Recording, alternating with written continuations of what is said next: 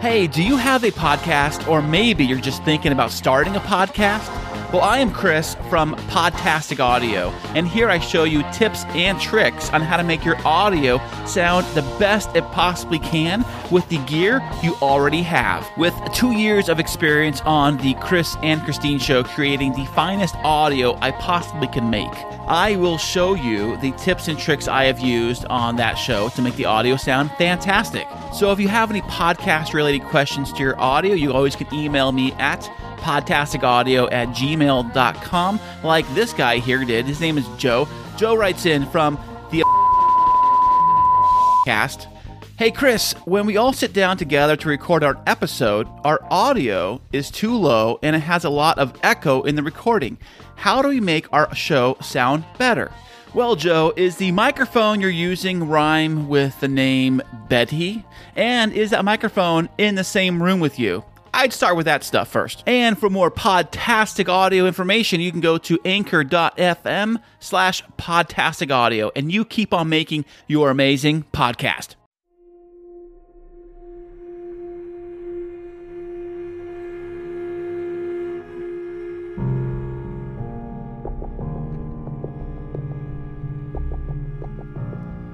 Scary ghost, creepy serial killers, all things that go bump in the night. Enjoy the view from the open shutters.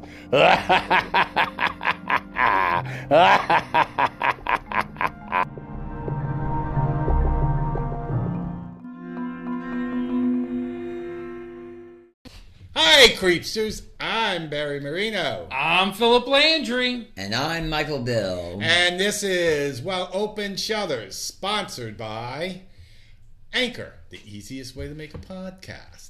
I should have said Open Shutters, a creepy podcast. And guess what, guys? We got a new Creepster on board. I guess you just heard his name, didn't he? It's just gotten creepier. It gets creepier. The more Creepsters we have, the better. Anyway, we're going to let Michael Bill here. We're going to let Michael tell you a little bit something about himself, and you decide how creepy he really is. He's a god and a monster. Go take it, Michael. Hey guys, my name is Michael Bill. I'm a paranormal investigator. I've done ghost hunts all over the city. Andrew Jackson Hotel, one of the more creepier hotels, Milligan Minto, and now I work at Bloody Mary's Haunting Museum, where a little bit of a murder happened several years ago. Yes, you remember we did the Zach and Addie. We covered that case. How long ago was that?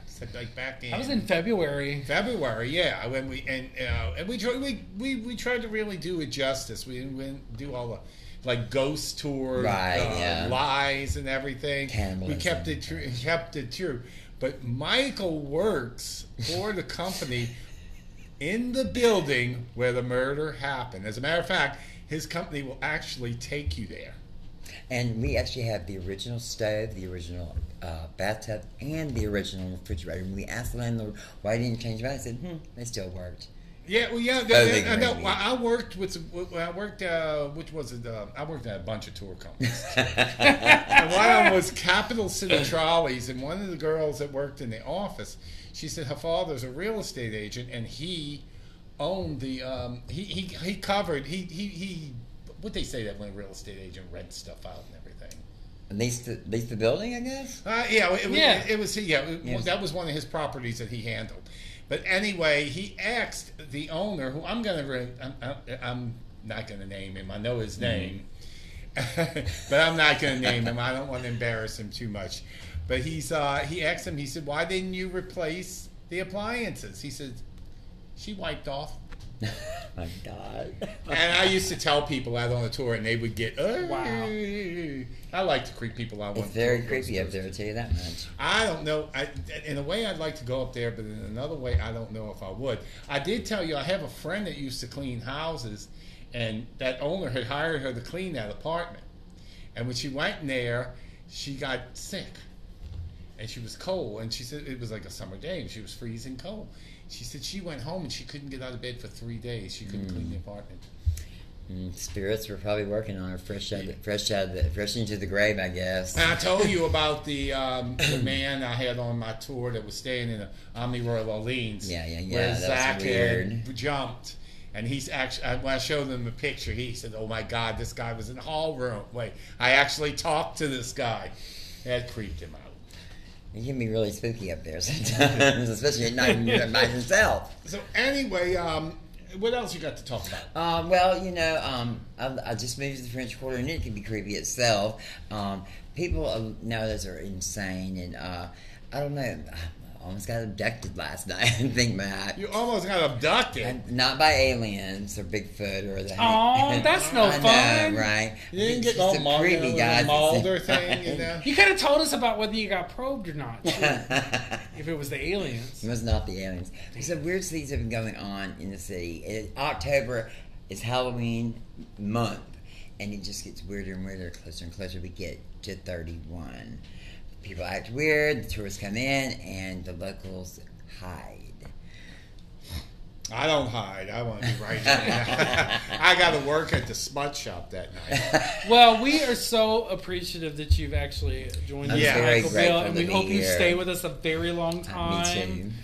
And one of the things, I know this is like your first time on like an episode, so we kind of like start with different things.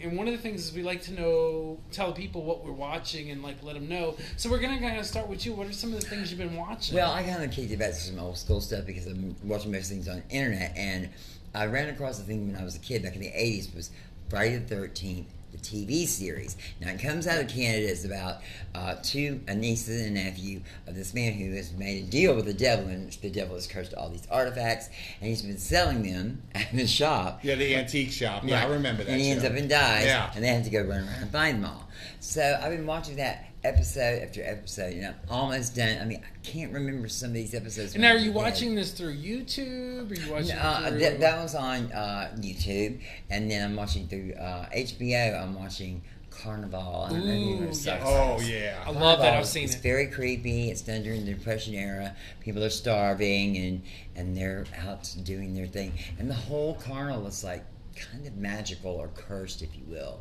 And it's just really good. And if you want something that you can really sink your teeth in and binge watch very quickly, because they only did one season. And that's a cliffhanger. I don't know why they did that. It pissed me off. And Adrienne Barbeau's in that, isn't she? Yes. It was a beautifully done series. I have been seeing her recently in her first big thing that she ever did on TV, which was with B. Arthur Maud. Right. Because that's I got the DVD set.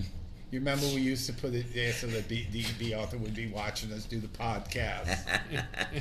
Philip wanted B. Arthur to watch us do the podcast. So we had this big picture of her on the Maud DVD set. We put it right there. So, Barry, you told us you were watching more of the double feature. Was what you've been watching? Yeah, I just watched how the you feeling first about it? episode. And you remember last week when we did The Shining and we were looking at actors that could play Jack Torrance. Well, from what I'm seeing, it looks like the Finn Witwer character is probably going into that Jack Torrance. I don't know for sure, so I don't want to be giving any spoilers. But I thought about him, and I've seen him play this nice, loving family man, and then I saw him play an absolute psycho when he played Dandy during the freak show time. So he actually can make that transition and really be creepy with it. Where Jack Nicholson just looked mean and nasty from the very beginning. You know? He just looks like he's always creepy. Oh, talking about The Shining, I mean, I still have one more thing I want to talk about with watching, but talking about The Shining, we did forget to do our ratings last week. Yeah. So we'll do that right now. I give it 2.5 shutters. I give it 2.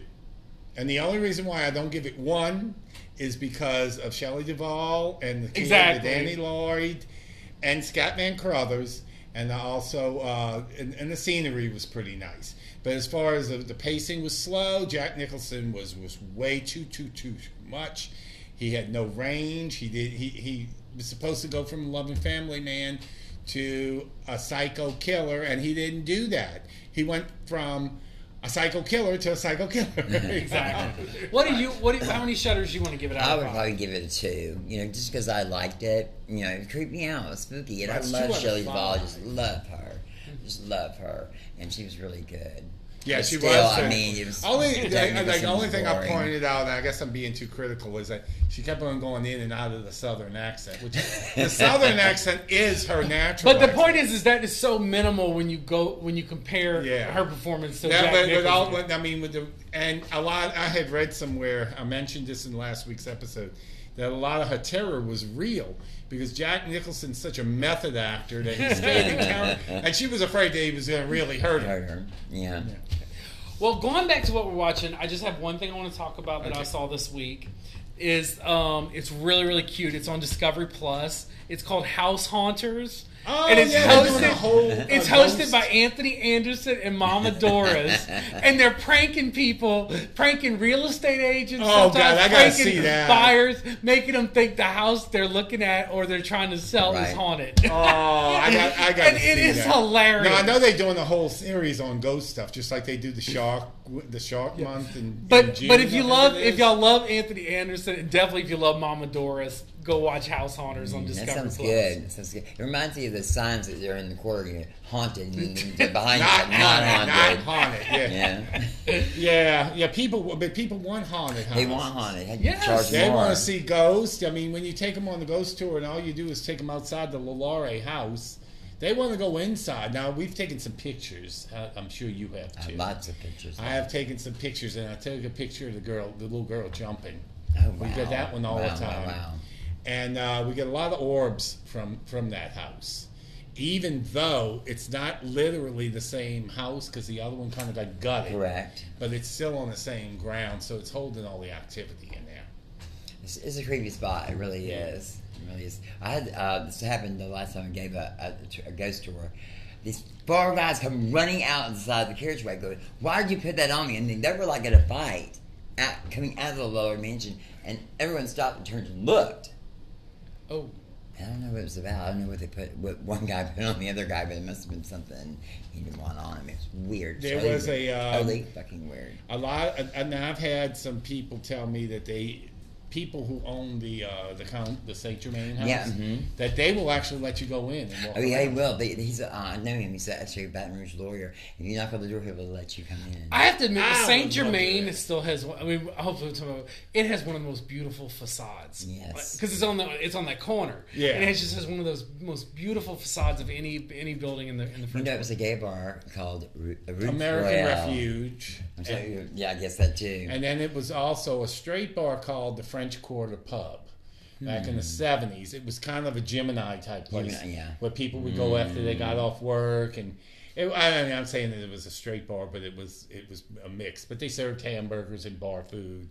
And a few years after that, because I used to go in there like around 1978, so 8ish, 1977, 78ish, and then in the 80s, in '84, I worked at the Sheridan as bartender, Uh-huh. and this blonde-haired girl worked there. I said, she sure looks a lot like the bartender from the French Quarter Pub. And I said, did you ever work at her name was Debbie. I said, Debbie, you ever worked at the French Quarter Pub? She says, yeah. She says, how do you remember that? That's so long ago. She was a really pretty girl. She had long blonde hair. She kind of looked like Ellie Mae Clampett. Did anything ever weird ever happen there? Like where people creeped out? I've heard of people in there that would see things in the restroom. It's the same thing with the Why is it always the restroom? With the Gemini, they see some of the upstairs lounge yeah, victims fire, in yeah. there too. Yeah. You go to Tinkle and the ghosts go to Sprinkle. Oh no, we don't. Yeah. We are digressing. We gotta get on. Well, that was what. Well, that This was is really entertaining. great because Yes. I think so many people are going to enjoy hearing all this. Well, yeah. On a more serious We had note, some new blood to the show. on a serious note, you got some obits for us this week. Oh, yes, I do. Nobody really of any particularly high note, but I got 4 of them. And I'm going to start with this guy here. His name is Gerald Holm, and he's a puppeteer. And he's who he played in the Return of the Jedi. Oh, that was the officer.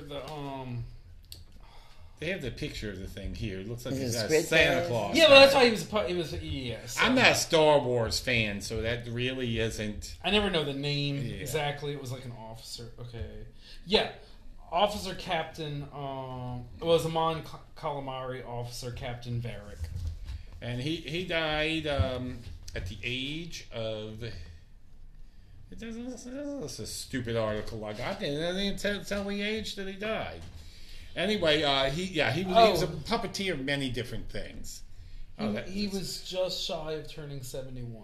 71. So Yeah, young. you know, my doctor tells me anybody His that birthday dies, was... yeah, it's 19. No, actually, 71. Yeah, just shy of 70. 70. It was He's just 70. because October. My doctor told me that anybody who dies younger than the age of 75, she considers it dying young. She says, you know, like final years are after 75.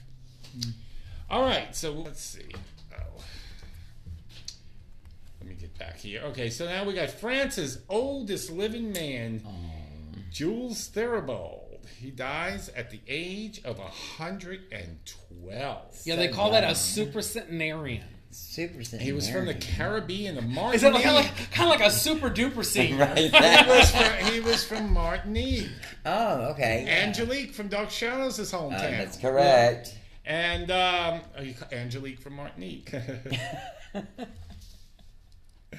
Oh, he worked as a docker and a fisherman, and in a 2019 interview, he insisted feistily that if it were down to me, I could live until I'm 200. I had a good life, and I don't have any regrets. All right. So Fresh air. this man, he that got wine and cheese. 112. So now the oldest man in the world is Saturnino de la Fuente Garcia, who's 112 and a Spanish man who's 112 and 236 days. So rest in peace, Jules Theobald. Here we go. All right, who's next? Oh, okay. Next we have Alan Calder, Letterman's announcer from the David Letterman Show. He died at 78, and he's he was announcer of the David Letterman Show for 20 years. Wow. Yep. He would welcome viewers with the quip from New York, home of mad cow disease. Reciting it again, and then he would recite the guest list. I remember, one thing I remember on Letterman was Cher calling him an asshole. That was a good one, because at that time I always thought he was an asshole too. So, let's see if they can. Is Letterman still alive? Letterman's still alive. Oh, Letterman's still alive. Yeah. And he once sang a heartfelt version of Send In Clowns for no particular reason. And they actually have a video on here of him doing that. So he wound up transforming from announcer to all-purpose comic, and he even followed Letterman to CBS when he moved his new show. So, all right, rest in peace, Alan. One more. Now, this lady, this is one of those people, you know their face, but you don't know their name. Right. She's a character actress named Cynthia Harris, and what she's most known for is playing Paul Reiser's mom in Mad About You. And she was a twice-divorced American socialite who prompted a British king to abduct his throne, an acclaimed miniseries, Edward and Mrs. Simpson. She was also in that. She played Mrs. Simpson in that show in the 1970s. I remember her. She used to do a lot of commercials. But I guess I must have been about 16, and we went to see a movie called The Last of Sheila at the Sanger Orleans Theater, and it was a sneak preview of a new movie nobody had seen. And the movie wound up being this really awful B movie called I Could Never Have Sex with Any Man Who Has Such Little Regard for My Husband. And it was about these two couples, and they all were these TV character people. One of them was Carmine Cardi. He's known for playing Cloris Leachman's boss on Phyllis. Mm-hmm. But he was one of the husbands, and the other and she was one of the wives. But his wife and her husband had a flirtation, and then they were caught playing around together. That title sounds like your life story, Barry. My life story? Why do you call that my life story? And your extracurricular activities. Oh, you talk about my extracurricular activity. You keep on saying extracurricular activities. Don't you like I'm some kind of Sue Ann Nivens or something? Well, if the shoe fits, if the glove fits. My favorite Betty White and Mary Tyler Moore conversation. If the jock strap fits, no. Okay, I don't know if you guys ever watched Mary Tyler Moore show, but Betty White played Sue Ann Nivens, who was kind of a Blanche Devereaux. She was a happy homemaker, but she was a raging slut off screen. And she played. There was one scene where Mary's doing some kind of thing to help redecorate the offices, and she goes, "Mary, you have got to do something about the pain in the men's room." And Mary goes, "Sue Ann, did you crash the men's room?" She goes, "Of course not, dear. I wanted someone's guest." So anyway, rest in peace is Cynthia Harris. She died at 87. All right, so that's it with the obits. So what time is it? You know what time it is. It's horoscope time. It's horoscope time. It's horoscope time. He hates it when I do that. Well, creepsters, we're sending you back into the haunted hotel. And hopefully you'll get a night's rest, but you'll probably be awoken at 3 a.m. in the morning. Oh, that happens to be all the time. You know, when you and get there'll be a certain ghost age, in you your gotta room. pee. So we're going to let you know, how does the ghost in your hotel room look? That's what's been getting up and making me pee, a ghost. Yeah, we're going to describe what the ghosts look like in each room, depending on what sign you are, what ghost you're going to encounter. Okay. So Aries, you're going to encounter a tall, shadowy male figure wearing a fedora standing in the corner. Oh, I had tall, shallow. I know. That happens in the back room of almost every gay bar in New Orleans. I call that Tuesday. It's called a blackout party. And I'm not even in Aries.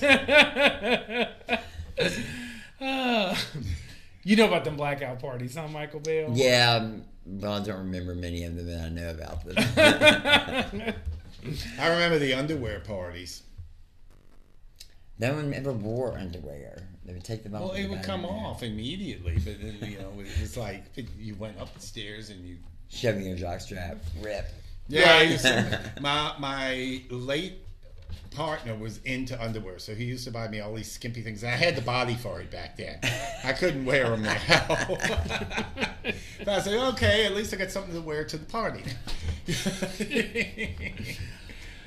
What is Taurus going to find in their room? They're going to find a shirtless hippie left over because he never found the spirit in the sky. Oh, and those too.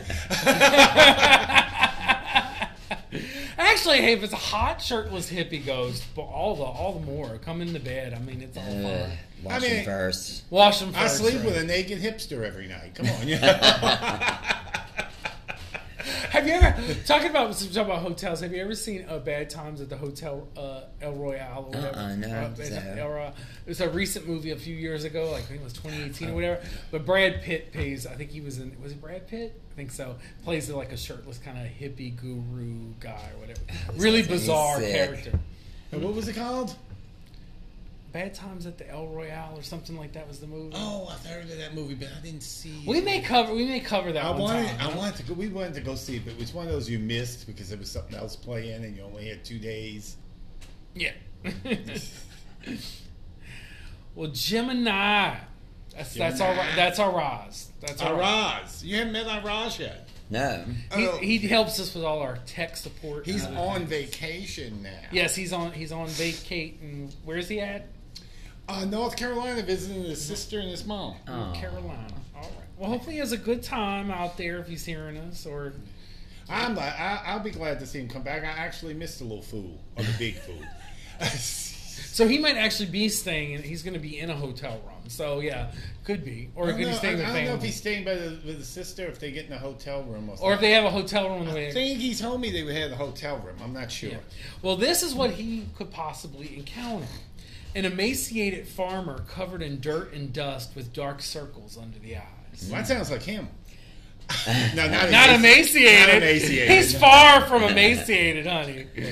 And I can say that because I know I'm far from emaciated. You want him, what do you want? You want him to come back married? To the emaciated farmer. I still don't think that would make him lose that much weight. I think the farmer's been doing too much. No, but meth. I mean, I think that like is Cooking kind it of- up a bit. It's Cooking a it up meth bit. head farmer. A meth head. Farming's not viable anymore. So you have to make meth. Wow. so where we at now? It's that trailer in the field. No, I'm just Cancer. It's your Oh, sign. me. Oh, you're gonna hate me for this. What am I gonna wake up to? A demon-possessed girl with jet black hair wearing a white baby doll style nightgown. Oh my God! How do you know my ex-girlfriend? Well, No, she was blonde though, but she was still demon possessed. yes, there are tails, aren't there? Leo. That's Curtis and Crew. Curtis. Oh yeah. What's Curtis? What's gonna happen to Curtis? The Leos are going to see a ginger-haired flapper staring from within the vanity mirror. I just can't imagine Curtis having anything to do with it. Well, this is at the hotel room. But Clara Bow's gonna find Curtis. From the mirror, from the vanity mirror. So he's gonna look in the mirror, but instead of seeing himself, he's gonna see Clara Bow. I guess so. Put some lipstick on. Or That's something. kind of an improvement. Wow! Wow! Burn. Well, come on. Clara Bow was beautiful. Yeah, I know, that's but you're true, burning. that's true. I know, it's true. That's true. Wow. Virgo. That's me. That's our Mike. From here on out, Michael Bill is a Virgo. Be a For any of Virgo. y'all that were wondering. And there's No also virgin, a couple no. of other people. Oh, there's several other people Like we know that are Virgo. my relative. Yeah, I have several Virgo And like friends. your good friend that I have several Virgo friends. takes pictures of himself with his new boyfriend. And my mentor, who hopefully we're going to be doing, What kind of maybe pictures? not next month, but the following month. Or, He moved to L.A. and he's got a new boyfriend. you know, Claudia's a Virgo too, which is my mentor. Oh, Which Claudia. hopefully will be actually. I don't know if Michael Bill knew this. Hopefully, we'll be doing actually an interview about the new book. So, Oh yeah. I'm in the book. I think. No, she likes. and you're she- in the book. I'm in the book. I'm in the So book. that's she gonna be li- really she fun. likes Michael. She was Yeah. all happy. No. That's where I She, did the ghost hunts for I know. years. I know. She. Knew. She said he's going to be a great He's addition to informing the me show. like I don't know. Well, I Charlie don't know what Williams, you know because yeah. you don't know everything, and when you think you know it. I know that, but I also do know that I do know that Claudia and Michael Bill. I know they've they've known The each first other thing for she a very told long me time. when I told her I used to be a tour guide when I met her, she asked if I knew you. Of course you did. Yeah. See, everybody's related. And I used to, we Right, kind of exactly. like kept on hearing about each other, but had never met. Remember we met at Ghost City, right? And, huh? We And met then we then. met on the street during the tour. He goes, "Oh, you must be Barry." I said, "Yeah." He goes, "I'm Michael Bell." I said, "Oh yeah, I read all these great reviews about you because the tour, the clients loved you. They love to write good things." Well, they like to be scared and they like to hear the truth. Well, I got a bad one from one guy because I told his wife she looked like Angie Dickinson. And she says, "Oh, I get that all the time." And we did the tour, and they were really, really nice. Did they and tip? they laughed, and they tipped me $20. And then you remember how Ghost City Tours had that little part where they could write a review, and we could answer them. We could. Right. Well, he wrote this great scathing review about me, and just like this horrible thing. I didn't know what I was talking about. I didn't blah blah blah. I'm like, so I said, "Sir, you seem to enjoy the review, the tour. Why are you writing these terrible things?" "Well, to tell you the truth, buddy, I didn't appreciate you flirting with my wife." Oh. I said, "You big doofus. I don't even date women, you idiot." And he goes, "Oh, I didn't know that." And then he took the review down. I That's think he good. took it down before Gretchen saw any Yeah. of that. I didn't want her to see me calling him an idiot and a doofus. But he pissed me off, so I did. All right, I'm sorry. That's I okay. digress. It's Reminder. So, but I know the Virgos are like, well, what ghost are we going to see? Right. What ghost are we going to see? Like you digress. Yeah, I am sorry, Virgos. Yeah, Sorry. that was actually Virgos perfect are- timing Virgos- because you got all the Virgos like itching to know. Like of all the signs, the Virgos are And like, so stressed you're out. just dragging it on too. I know, I do it on purpose now. So no, Virgus. I've never had so much fun doing the show before. Oh gosh, okay. So even my phone's Your trying phone to went delay to it. sleep. It was trying to delay it. Okay, so the Virgos have to deal with the ghost of a screaming baby crawling up the walls while tearing at the wallpaper.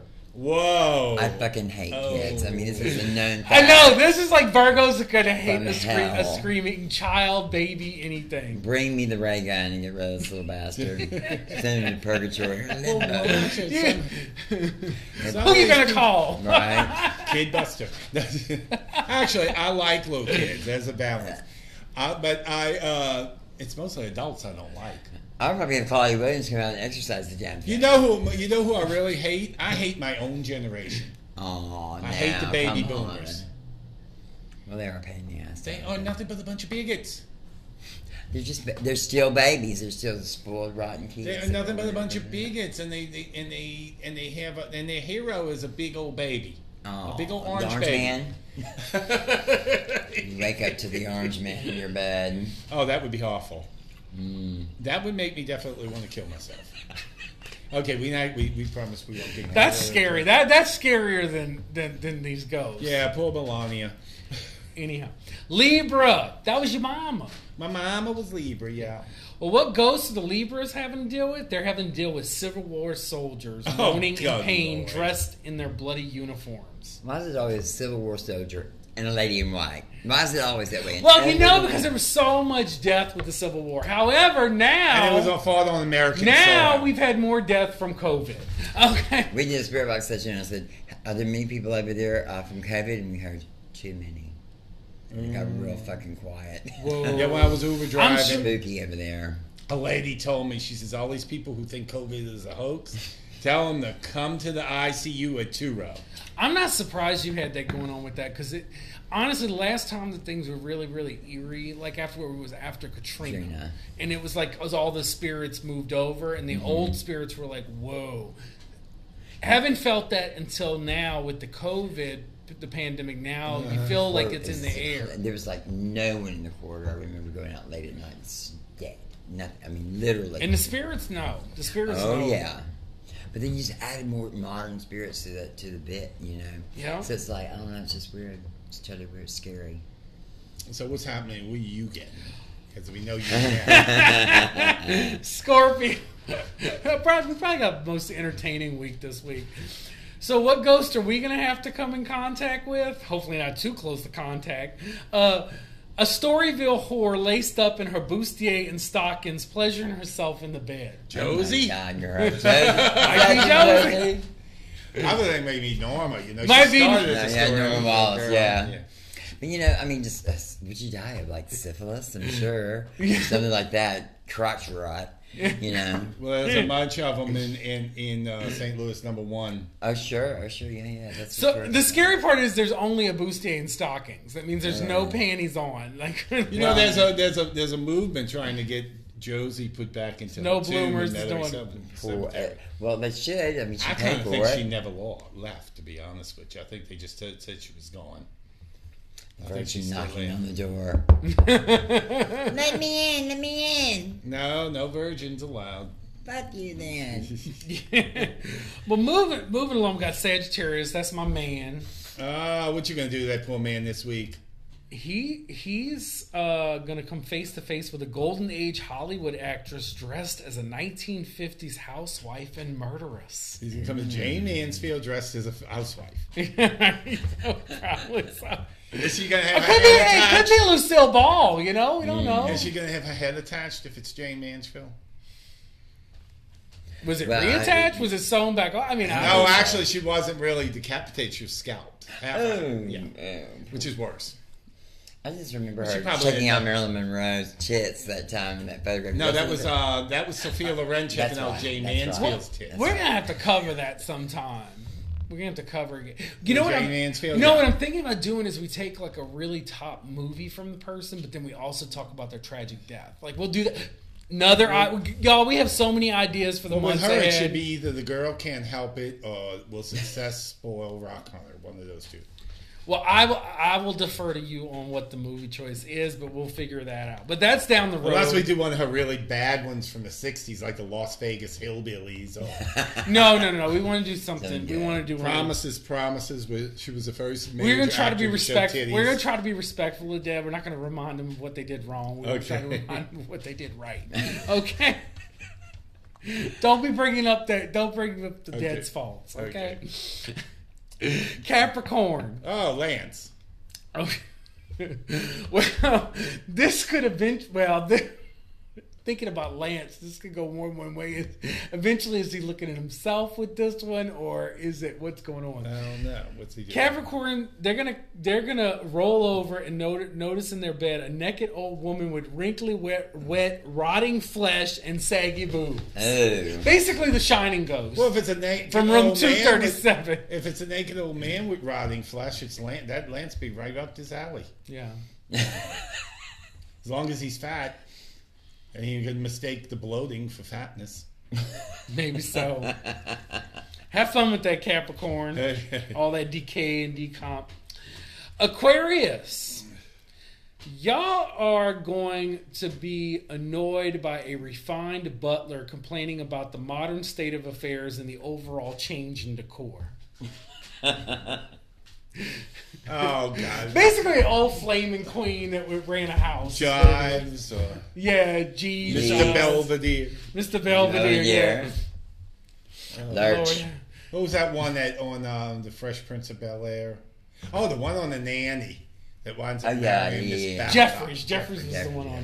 Never seen that. Oh yeah, they'll have fun with that.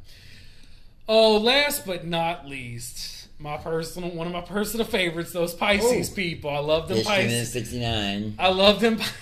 Right. Well, no, that's Cancer. Is the 69.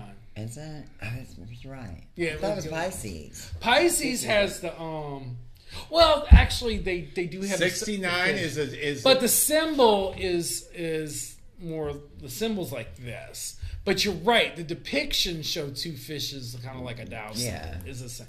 But the And Mr. actual Wizard. symbol for Cancer looks like a 69 turn. Right, that's true. That's true. yin and yang kind of thing. But okay, well, we're digressing about 69. Well, Pisces probably getting excited right now. It's all about 69 anyway. But Pisces, well, I don't know if you'd want to do 69 with this, but this is y'all ghost, which is kind of cool. A swarthy old sea captain with a wooden leg and a depth of seafaring life wisdom. I'd No, like I to could get a live hold of that without leg. I can live without that. Puts a whole new meaning to getting pegged. Right, exactly. Definitely Okay, agree with that. I got an announcement, a new news flash here, Oh, and that 70s show spin-off is going to be called That 90s Show, and Kurtwood Smith and Deborah Jo Rupp are going to do it.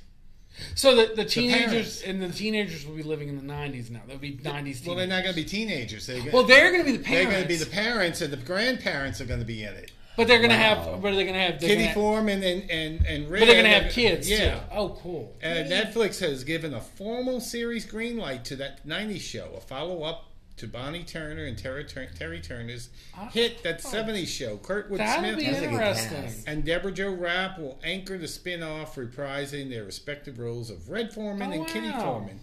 They will executive produce That 90s Show alongside of its creators. That 70s Show alumni Greg Melter, who serves as showrunner, Bonnie Turner and Terry Turner, and their daughter Lindsay Turner. And it's set in Wisconsin in 1995. That 90s Show follows Leah Furman, the daughter of Eric and Donna, who are both going to be coming back, and who's visiting her grandparents for the summer and bonds with a new generation of Point Place kids under the watchful eye of Kitty and the stern glare of Red. Sex, drugs, and rock and roll never dies, just changes clothes. What happened with that age show? Oh, that one was a big old flop. And I saw it. It ran like a few episodes. It wasn't really that good. But I hope this does really well. It sounds like All right. So we're going to take a break and We're taking a short break, and we're going to put a commercial for Barry Marino's Craft Creations, our other sponsor. We have some new soaps on. We have our website is live. And we're going to send that, and then we will be right back to talk about American Horror Story Hotel. yes. Which is really, I got a lot of interesting things to say about this. All right, be right back.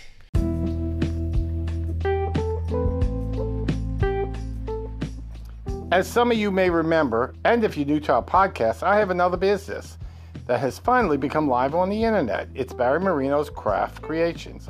I have made Afghans, hats, scarves, and much more, and more coming weekly. Great thing is, we sell holiday items all year round, so you don't have to wait till that special time of the year to order what you will like and enjoy. Thanks to our Roz, it's easy, interactive website to see what has been put on the internet. And after a long wait, finally we got the Gentilly Lace line of candles live. We have wonderful scents for any household or just for the season. Also be on the lookout for our Christmas and New Year's holiday candles. And guess what? Our seasonal candles will have something a little special in them. A little out of the ordinary, but we have put charms in the candles. From king cake babies for Mardi Gras to champagne flutes for New Year's. So look out for our website, Barry Marino's craftcreations.com. That's BarryMarinoCraftCreations.com.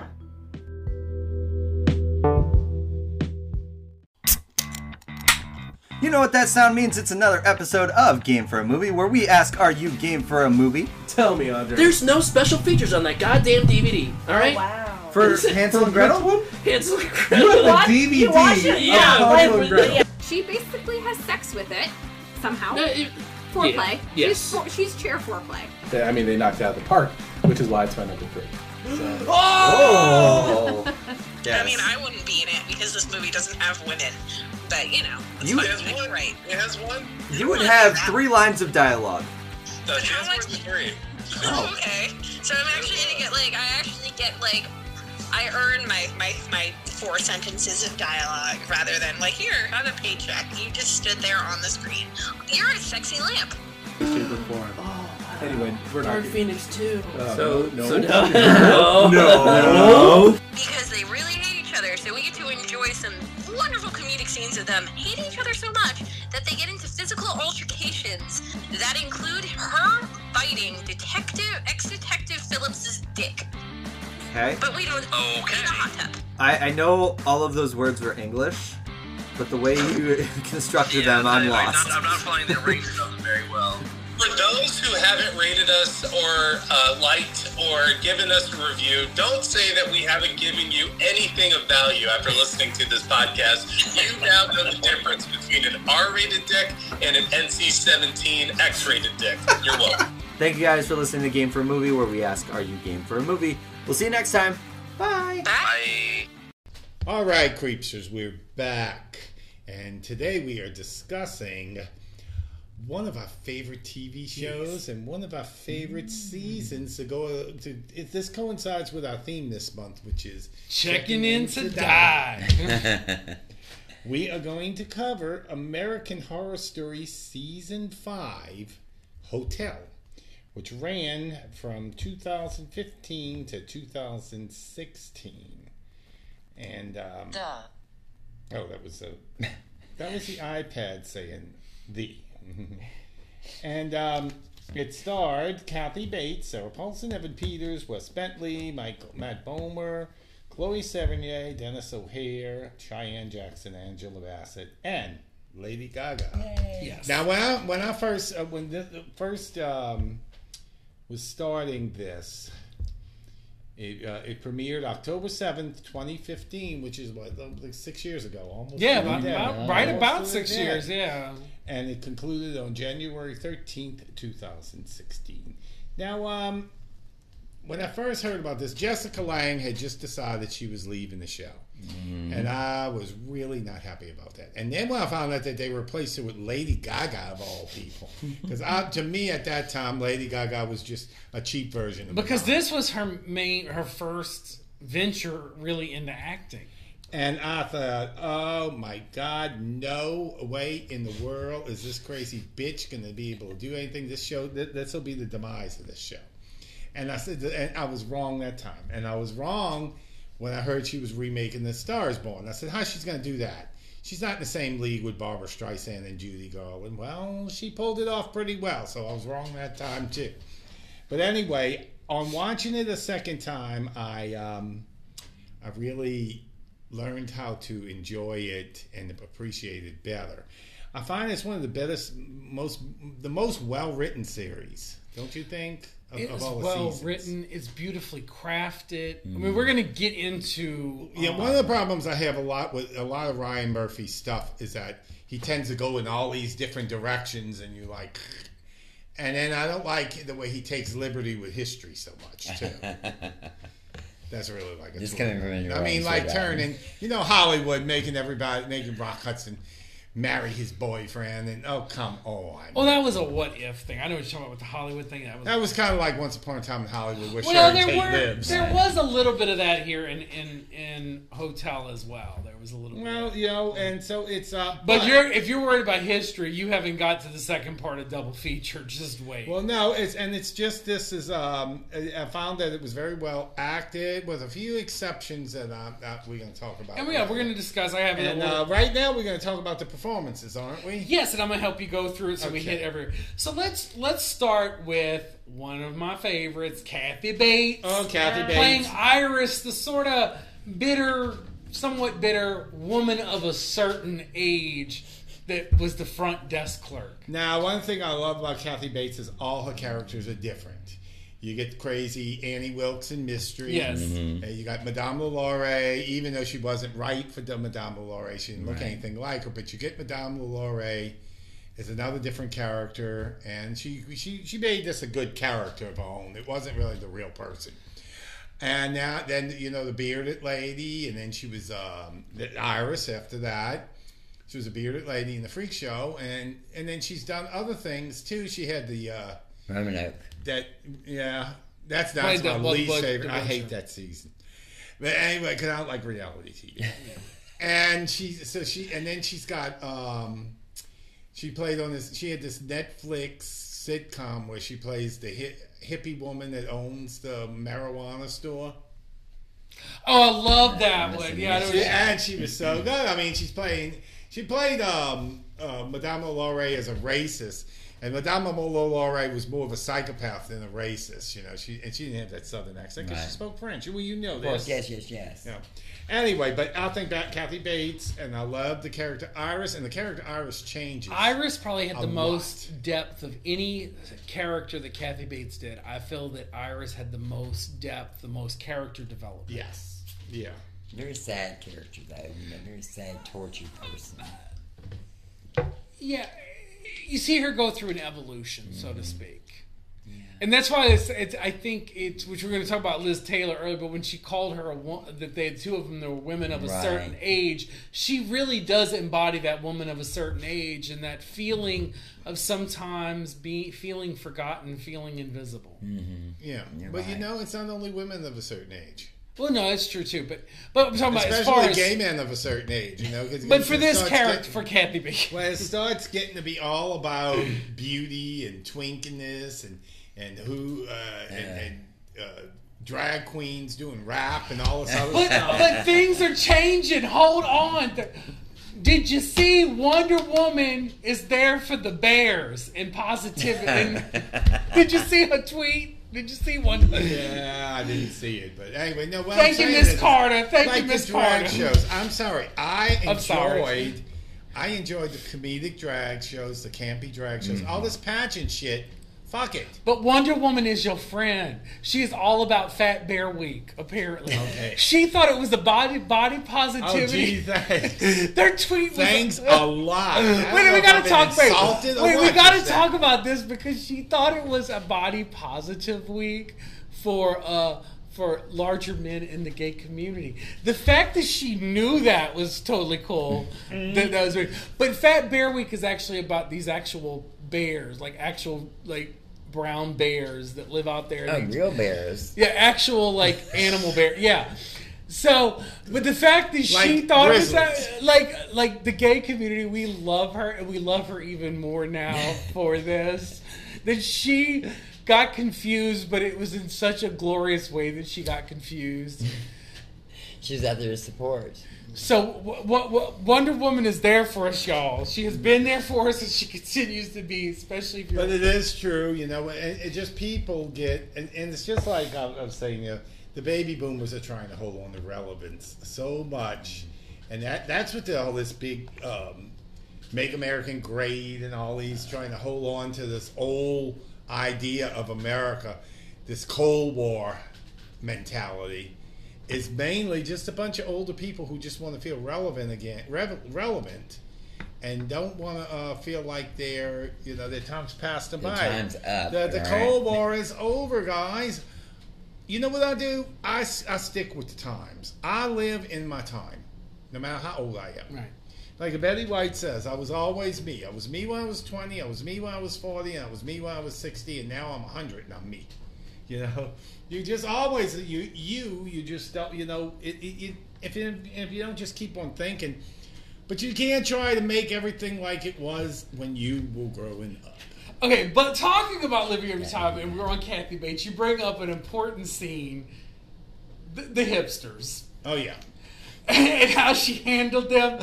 I have to admit, if anything, that was probably my favorite Kathy Bates scene of the whole season, was her dealing with the hipsters. Well, you know how I feel about kale. And that hipsters running around looking for kale. Oh, they want that pate too, honey. They want it was cat food. It was. They were doing it Grey Garden style, honey. It seemed like she had done, that character had done stuff like that before. You know, that she was kind of prepared for people to be that way. Yeah.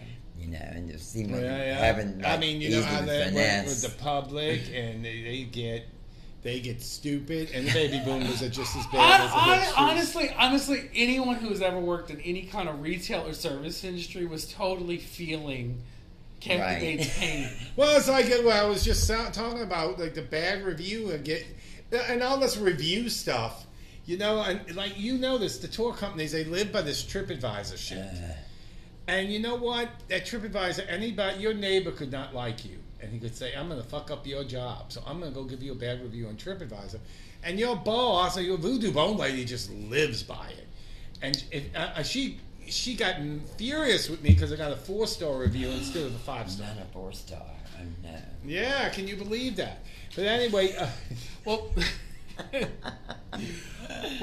in the show, Kathy Bates has a lot of animosity with our next actor, or the character, Hypodermic Sally, which is played by Sarah Paulson. And Sarah Paulson. Tell me, Michael, you give him that look like you got. Tell us what you think about Sarah Paulson as Hypodermic Sally. That was totally freaky. I mean, drug addiction is a horrible thing, right?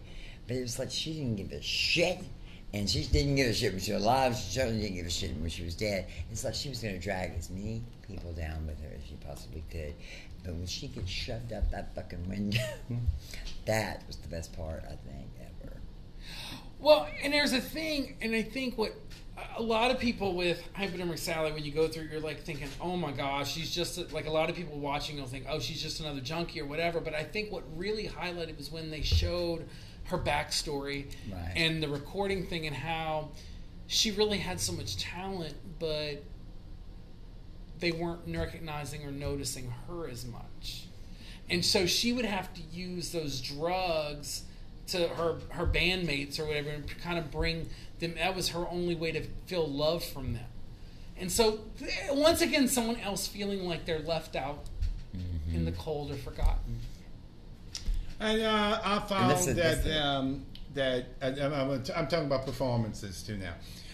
Sarah Paulson's another one of those actresses. All her characters are different, and she gets to really show her acting chops on this show. Yeah.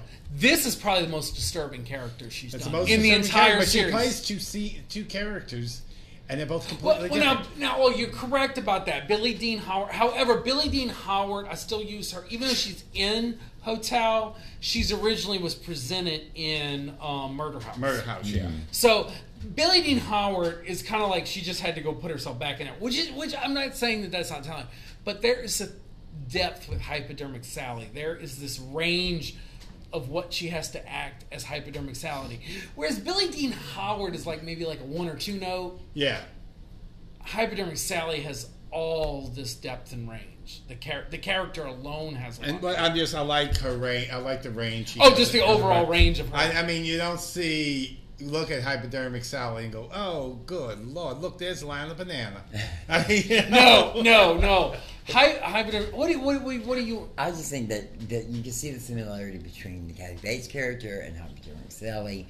You know, you see they're both lonely. You know, but they hate each other. Yeah. There's especially Kathy Bates' character hates her, but there's a lot of similarities. Well, that's there. because she turned her son into a druggie. Well, shit happens. Yeah. Drugs are fun sometimes. So who's next? Oh, they were fighting over the love. Oh, next is a biggie. Probably talking about people, their most disturbing roles. Probably up there as his most disturbing. Evan Peters as James Patrick March. This and his role in the Cult, the political one, are his two most disturbing roles, I think. Yes. And but this one was different for him because he would play Mr. Nice Guy. Well, he was the troubled teenager in the first season. He said this. But then he was a nice guy. This role personally disturbed him. And he was a really nice guy that winds up getting killed in the Coven. And then he was another nice guy in the Freak Show, Yeah.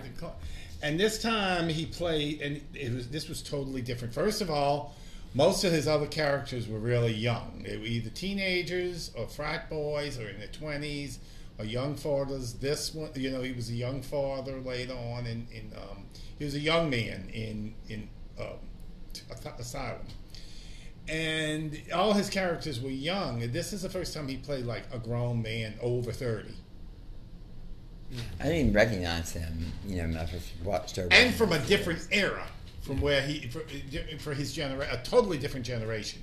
The difference between this one and the Kai character you were talking about in Cult, though, is here there's just this idea of pure, unadulterated evil to this level. Whereas Kai, I think you see, it's kind of the difference when we talk about of psychopath and sociopath. Mm-hmm. This was straight up psychopath. Yeah. And he was telling in interviews and things, there is a scene still, one of the hardest scenes was the one where he had to do this scene where now if you look on the screen, it's very disturbing. He is actually penetrating, this woman while slicing her. Yeah, I don't know. And he said that scene really disturbed him mentally because even though he knows the actress Nyan Hurley, know they're doing whatever, it's just mentally with all of what's going on there, the set, the way everything's done, and the mindset. He said it really. It's very gory. Disturbed him. Really gory. Yeah, very disturbing. So he had to go. He really had to press sort of those boundaries and those limits for himself in filming this. So. All right, who's next? Next is our Ten Commandments killer, Wes Bentley, Detective John Lowe. Very, very good. Mm. Has he done any more of the show at all? Since then, I'm trying to remember. Didn't he do? Okay, he did. I know he did stuff before that. Like he was Edward Mordrake in the Freak Show. He was. I'm wondering now. You got me wondering what others did he do? I'm not sure if he's done. Well, let me click on him. Yeah, look at. I know him as Edward Mordrake in that one, and I know him as John Lowe in this one. One of my favorite things with him, Edward Mordrake, and no, that's he did one of them. And he played the actor that plays Dylan in Roanoke. Oh yeah, that's right. He did. His facial expression acting and his eyes is probably one of the best in this season. Like just watching what he can do with like very subtle facial expressions and put so much intensity within his face. It was powerful. I just think he was hot. And he was. Well, there's a lot of hot ones in here, but he was hot. Well, you got a big old gay man, and he's gonna hire all these hot young men. Yeah. All right, who we got next? Next, I was talking about hotness. We got Matt Bomer playing Donovan.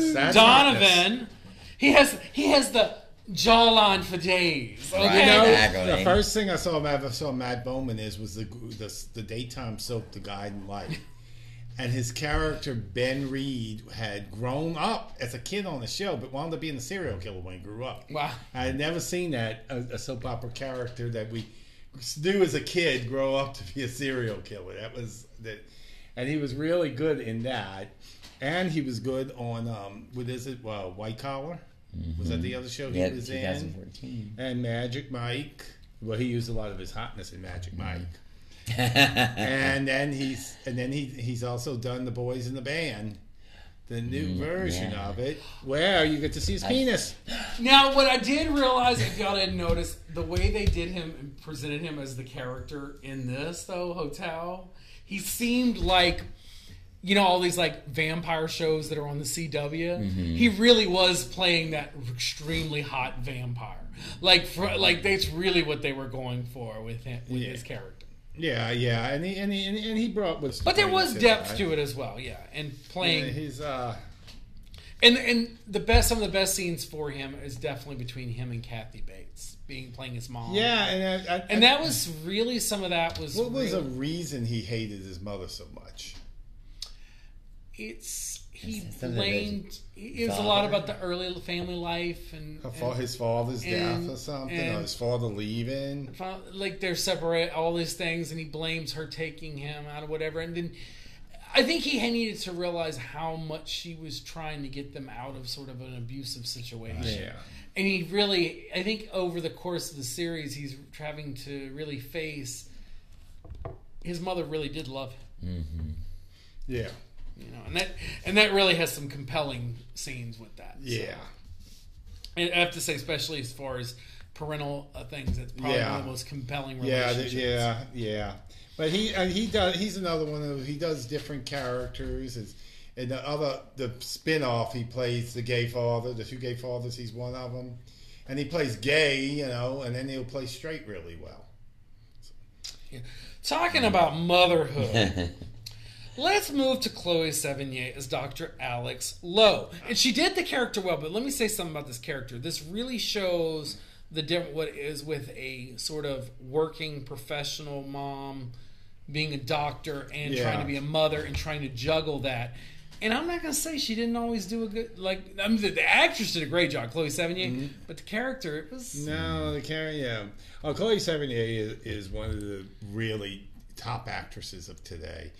And she, you know, we did Boys Don't Cry, where she plays the girlfriend of Brandon Teena, and she also said she did Big Love, where she was like a really troublesome sister wife. She was good in that. I really she was like that. And Mary Kay Place as her mother was really wonderful. Yeah. I've been watching her and Mary Hartman. Mary Hartman now totally different. But yeah, in this, I mean, I get to the factor. It's like one of the weird dichotomies here is when she's dealing with one of her patients and dealing with the mom and complaining with the mom because the mom's an anti-vaxxer. But then is she really there for her own children? It's like it's kind of like the fact there's like, I'm with you on the anti-vax thing that you're saying and all about public health. But you really can't go make this woman feel bad about being a mom when there's things that you're kind of absent. I think that whole thing about them having the problem after they lost the child. You know? Well, and once they lost the child, it's like she became, once the child went absent, she became an absent mother to the daughter. Exactly. You know, she kind of ran away from all of that. It seemed like she seemed to work more and leave the kids behind, leave the daughter behind, especially. But yeah, did Chloe do a great job? Yes. Actually, I'd love to see Chloe. We do know actually survives the series. I'd love to see her pop up in some kind of thing.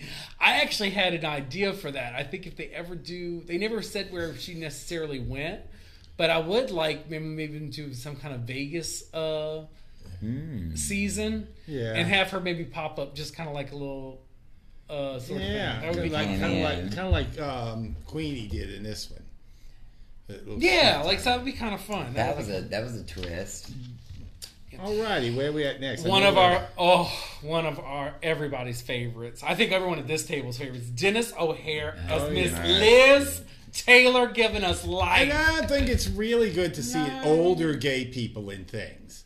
I get so tired of those gay movies where hot nerd guy is only a nerd because he's wearing glasses, and he's pining over other hot guy doesn't wear glasses, and everybody looks like they go onto the beach except for Leslie Jordan. and it's funny you bring that up because that's what Liz Taylor was also questioning. Then what really is beauty? Yeah, it was a big question of Liz Taylor's character. But that's what they, like all those all you can eat whatever they call it, those gay Buffets. movies. That's what they all are. I mean, Look like a everybody- buffet, yeah. Everybody Right. looked like they stepped out of the off of a porn set, and they're but they like I say in these movies the only gay guy that's allowed to age is Leslie Jordan, and he's always the token old queen. Oh shit! The But I opposite. can't. Well, hopefully, eventually, we'll get to do Covenant at some point when we do witches and stuff. Because I can't wait to talk about Miss Leslie Jordan. Okay, I love me some Leslie Jordan. Yeah, and he's pretty good on that show. But Dennis O'Hare. Dennis O'Hare, everything he's done. Let's go back to Milk, another movie we covered. He's playing Briggs, the homophobic. Yeah. And then from that to Liz Taylor, come on, And then he was the Vampire King on True Blood, the Mississippi Vampire King. Mm-hmm. And then he was the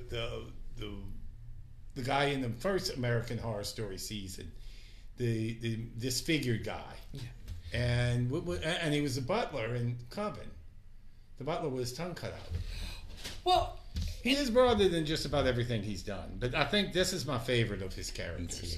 and y'all have to look at the timing of this. This was 2015, the fall of 2015. This was right after that summer we had gotten the landmark case on gay marriage. But then things were turning to look at the trans community and everything from employment to what goes on to their rights to even being able to go to the bathroom.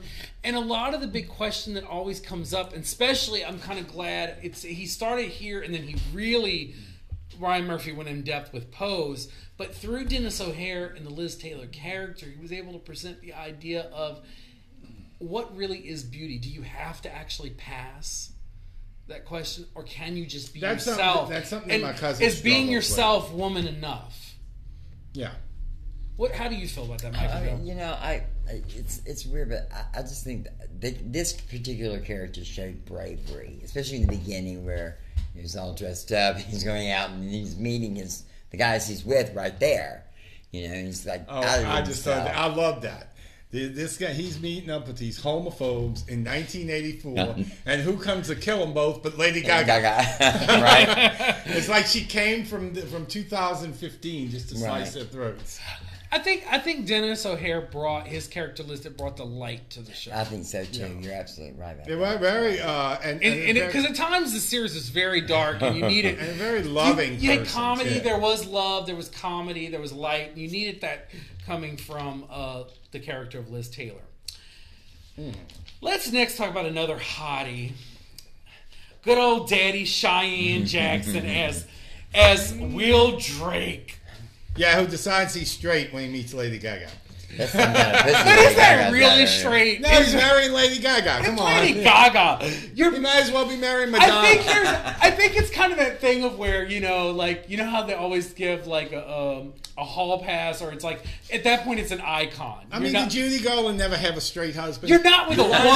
You're not with a woman. Husband? You're with an icon. Yeah. But how did y'all feel about Will Drake? Hot Daddy Cheyenne Jackson. I like the actor a lot. And he's also, him and Leslie Jordan are both on that Call Me Kat now. I will say, though, this is not my favorite American Horror Story character though. No. My favorite character, which we may actually do Coven along with the part of the Apocalypse at one point, is John Henry, when he plays the one of the people at the boys' school. Oh, okay. I'm trying to remember that. The witches in Apocalypse. Oh, and yes. He gets turned to ash. Yeah. I actually I'm thinking Coven. My problem with Will Drake in here is he did a great job, but I think the character was written to kind of be not have many notes. Basically, it was almost. Yeah. But he did well with it. Yeah. I think it really was more of, a lot of times he wasn't really getting his moment because the scenes he had was for the person he was with to have a bigger moment. So did he support real well when he was in a scene? Yes. I just don't buy it, though. I mean, men don't just not gay anymore. But of course, if he's bisexual. But it's Lady Gaga. It's not really. Yeah, you're right. I mean, She's more like a goddess than she is. Yeah, that's a god. That's getting with a goddess. Like I said, did Judy Garland? No lies. I mean, not really ever have exactly. Yeah, Judy Garland did have Sid Luft, but he was more a manager than a husband. Well, up next is a little area of contention. I really, really love this actress. However, I do have to agree with some of the things Barry was saying earlier before we started recording. And Barry's about to say him Angela Bassett as Ramona Royale. I live for Angela Bassett in everything. And I am not nearly as in love with her as you are. As a matter of fact, I don't really like her. I like her. Well, and the note he said is you felt like it was the same character as Marie Laveau. Okay. And I was like, not... Yeah. I see where the acting had some similarities where she could have changed it up a slight bit different. But the way in which her sarcasm was used was a lot funnier here in Hotel. Nah, the best part was the flashback scene when her father had Alzheimer's. No, that's when her character was the had best depth. part of her character. But I'm not really in love with her, and I'm not... she played a character I absolutely despised in Waiting to Exhale. She was like an African-American Betty Broderick. Well, I did all right, the ex-husband leaves you. Get his money. You don't have to burn the Mercedes. Yeah, you do. Oh, yes, you do, honey. Yes, you do. You don't have to go... I think many of the creatures out there are going to disagree with you on that. She goes to the office and she don't even know this white secretary. She thinks it's a man. She just slaps her, and it wasn't even the right woman. And she makes a big deal over the woman being white. That's racism. If a white woman that left for a black woman went and slapped her and said, "What are you doing with an N-word?" we'd be on fire. Although I have to give her, okay, being that there were so many vampires in this thing, I have to give her credit as having probably some of the most kick-ass kills. Yes, definitely. But this isn't her first time playing the vampire. True. She did it in Vampire in Brooklyn, too. And that's why, and I think that's why it really made fun to All I use can her. say is Pam Grier. She was supposed to be doing Pam Grier. She ain't Pam Grier. I'm sorry. No.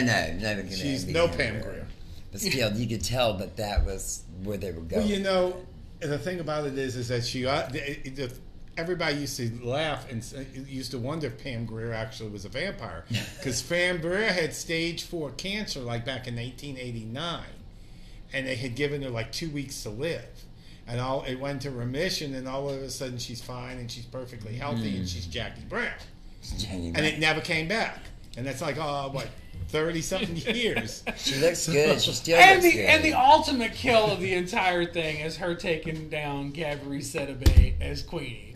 I mean, that was talking about kick-ass. Well, it wasn't her. It was actually James Marsh. It was actually there, but her at least trying to take him down. I was kind of hoping Queenie would offer.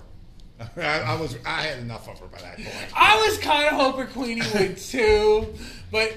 I had enough of her after the father died. I was hoping that she'd go out in the sun and disintegrate or something. I did enjoy her having to meet her match in Queenie, though, up until the point that James Patrick March. And then nothing bad happened to him, and I hate that. Let's hit the biggest performance: Lady Gaga as the Countess. Let's start with Michael Bill. I love Lady Gaga. I'm a big Lady Gaga fan. Madonna did Evita.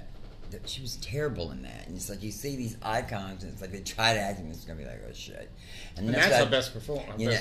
Today. And I thought that was. Lady Gaga wasn't bad in the baseball, the girls softball. Yeah, team. but I mean, and Lady Gaga won the Emmy for this. And I actually she was amazing. She really was amazing. I mean, the whole acting, and just the things that character did. Besides drink blood, the fucking, and the drugs and the alcohol, and then you see her where she's this innocent girl who's trying to break into silent pictures, and Ruta Valentino and his wife are kind of exploiting her, but all she really wanted was to be loved. That's the whole thing. It was more about theme for her. Whether that was by her children she created, the little white-haired children. Or whether it was one of her many lovers. Like I told you when they first said, I said, "Oh," because I really didn't like her. I worked in this bathhouse, and all they played was Paparazzi and Poker Face, and I never wanted to hear Paparazzi or Poker Face ever again. And then I always said Born This Way was just a ripoff of Madonna's Express Yourself, but I never did I really did not like her at all, and I was like really horrified that she was going to replace somebody as awesome as Jessica Lange. Well, when I saw her, I was too busy hating on her the first time I saw it. Since then, I've seen A Star Is Born. I've heard her actually sing with Tony Bennett, and I know she's actually a really good singer. Like Barbara Streisand and Celine Dion, she's really good. She really has a great voice. And I see that she's much more than that. And then I didn't notice, and then when I watched it this time, I came in liking her. And then I really came in, when I saw a lot of it, there was some scenes where she looked absolutely beautiful.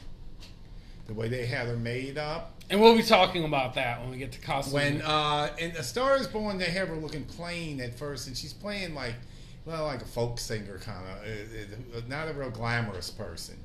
But in this one, the glamour was just overrunning, and her range was pitch perfect, and she was absolutely wonderful, and she won that Emmy. She deserved it. Yes, she sure did. And some of the most interesting scenes may not have been, say, the biggest, strongest scenes, or like as far as what was going on, but there was the most compelling is sometimes when she was dealing with the birth and also with the raising of the infantado, right? Her actual child, real child, who lived in room 33. The fact that Finn Wittrock played both one of her lovers that she picks up on, the model Tristan, and then she played, and then he played Valentino, who was the love of her life. That made sense. That's why she picked him, because he looked so much like Valentino. Well, let's talk. Even though he wasn't my next one, he's only like 2 weeks. Let's talk about Finn Wittrock since you brought him up. Okay. Let's talk about him. I thought he did a really good job. He's more than just a pretty face. He has a pretty face, but he's more than that too. And I'm glad he got a chance to do that role. The dandy role was so one-dimensional. Yeah. Plus, the dandy was probably one of his most evil roles ever. So it was good to see him have to get a chance just to... Well, after he played Danny, I saw him interviewed. And we're like, he is really... You could tell in real life he's really a nice guy. A very, very nice guy. He's probably somebody that you would enjoy hanging out with. And Dandy was so repulsive. You couldn't even enjoy how cute his butt was when he was naked. I don't know. I kind of did, but I'm just weird like that. Okay. Well, we got to see, and then when he did the Versace series, he played another nice guy, and he was a nice guy in the 1984. He's only in one episode. Talking about we had mentioned the children. I know they didn't put it always on a lot of the cast crew, but I want to talk about Lennon Henry for a second, who played Holden Lowe. He was really good, the kid. I know, and for not actually having a lot of dialogue, he did an amazing job. Probably, like I said, he probably wasn't SAG at the time. That's why they had him quiet most of the time. You think so? Yeah, he probably was originally just supposed to be an extra. It's hard as an actor, though, to not have any words because you're relying on other things. You know, I mean, like, to not be able to have dialogue with anyone else there. Mm-hmm. You know, you're really relying on facial features and movement and stuff like that. But everyone was endeared. Weren't you endeared by the character? I thought it was sweet. I thought it was even when he was a little vampire, you were still endeared. His breath of blood tastes terrible. SAG is really hard to get into. Like when I lived up north, you had to have what they called SAG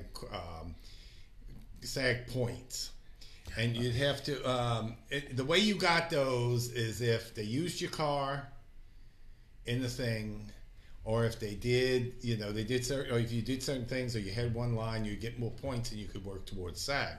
And the SAG extras got more pay. They got better food. They were treated much better, but. Here in Louisiana, we're right to work, so they used my car in Treme, and I got a $20 bump in pay. Woo! You gotta love the South. Love them red states, don't you? Well, the final performance actress we want to talk about could not have kept this going without her, because she kept the whole goddamn place clean. Was Mrs. Evers, played by Mare Winningham, a former Brat Packer. Yes, This blood will come right she was out. part of the Brad Pack back in the 80s. And now she's, well, it's funny that her main co-star in both seasons, this one and Coven, was Evan Peters. Yeah.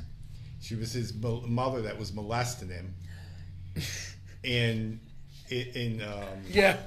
Oh, I forgot it. Yeah, you're right. And that was disturbing. She was the older woman housekeeper that was in love with him. Yep. Now, the sad part is once again, he's bringing up the love factor. It's this thing of she only really got noticed when she was of use. Yeah. But I think all these characters, they're all lonely. Yeah. They're all lonely. That's the underlying thing for each single character, it seems like to me. The major ones, they're all lonely. And she was a very sad, the end was very sad. But she was absolutely wonderful. And she gave us some of the most delightful moments throughout. She was absolutely wonderful, and she's actually close to one of my favorite she was trying to get a stain out of everything. Thank God for Liz Taylor when she gave her the OxyClean or whatever. and they gave her the washer and dryer. The washer and dryer. And then she said, oh my God, she was just really happy. And I felt genuinely very happy for her. I was like, thank y'all. She needed this. Even though she killed people. Yeah, I didn't care. She finally made her life easier for cleaning up the hotel. But she had it sad. I mean, her son was kidnapped and murdered, a little boy, when she was alive. Yeah. And that's kind of what we see is these characters. It's like they sort of become that sort of family, and they sort of. We saw how these even actors and actresses in the casting, it seems like they developed that over time. Mm-hmm. So as the storyline went along, you saw certain ones come together. I think Liz Taylor and Kathy Bates' characters, those two. Iris. Really, Iris. And so sweet. And their friendship turned out to be so nice, It just. And they really do take over sort of the hotel. Why not? Yeah, she's a vampire. He's a because they're those women of a certain age, honey. Right. And they know how to get things done. So, are we taking another break? We're going to be taking another break, and then we're going to come back and actually talk. We're going to take one more commercial break, and we're going to come back and we're going to talk about more of the production and everything. All right, be right back. I'm Derek, one of the hosts of Return to Oswald. Return to Oswald is a podcast about the iconic HBO show Oz. And we started it quite simply because my friend Brandon has never seen a single episode, and we loved living through its horror. Scar, Brandon, and myself get together every Tuesday and discuss this show, episode by episode, season by season. We have great conversations and nothing gets held back. We respect each other too much to lie.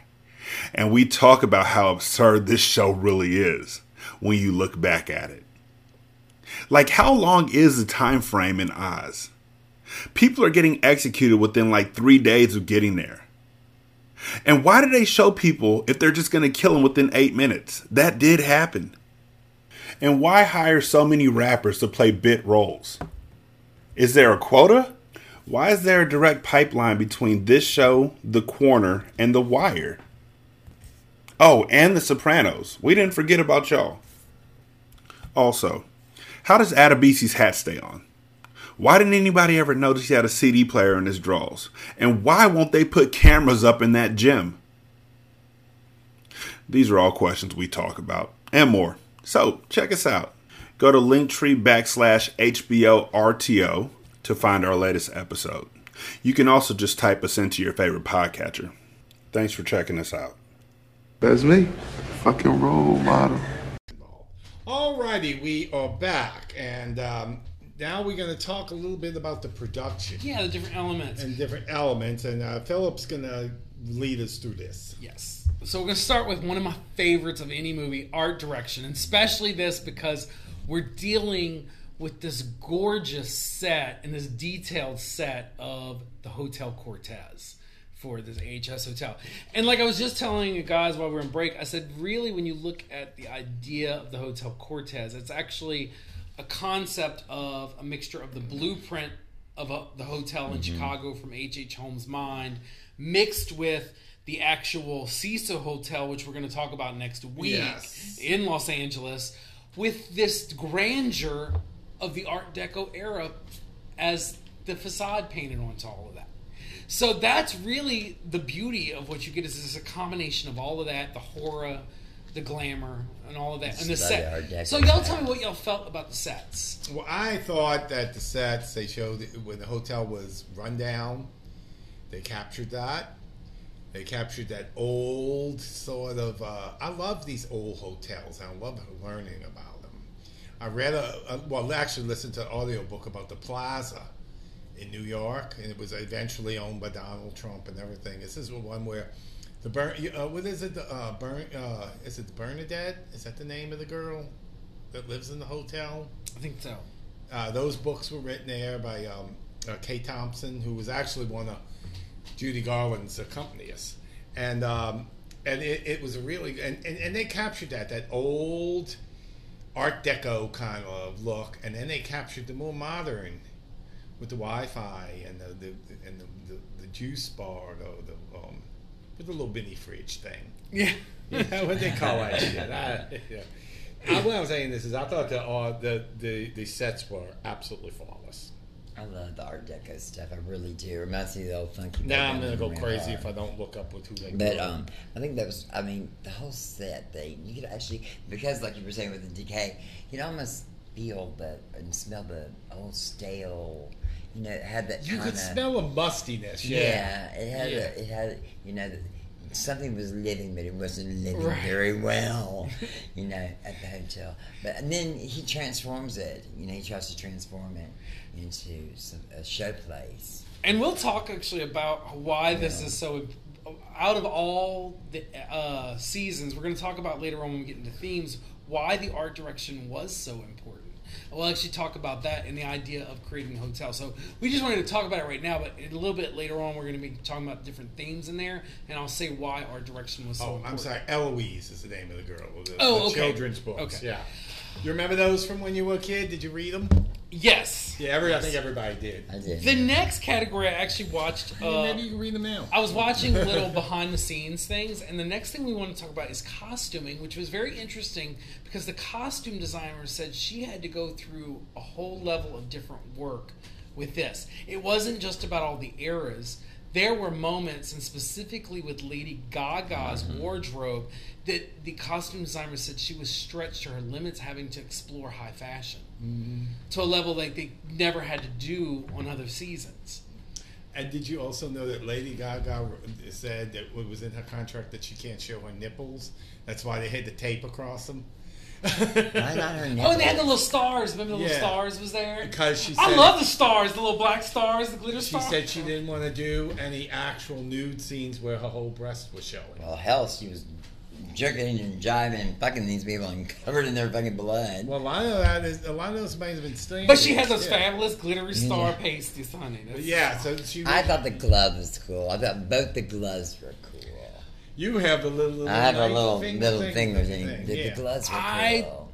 I would have to say, I don't know if y'all agree with that statement. Probably the best season for costume design. Yes. Oh yeah, I think so. Yeah, because costume was good, but the costumes were mainly basic little black dress for the. I hope that costume designer earned some awards because that was, like she said, it was one of her hardest seasons doing that. And even the guys are dressed nice. You know, but you really I mean, like her companions were all. Let's see awards and nominations. Okay. Yeah, I'm all about the gloves. Like, you know, I want one of those while I'm walking through the French Quarter. They can tell me to fuck with me, but I can last time across that road.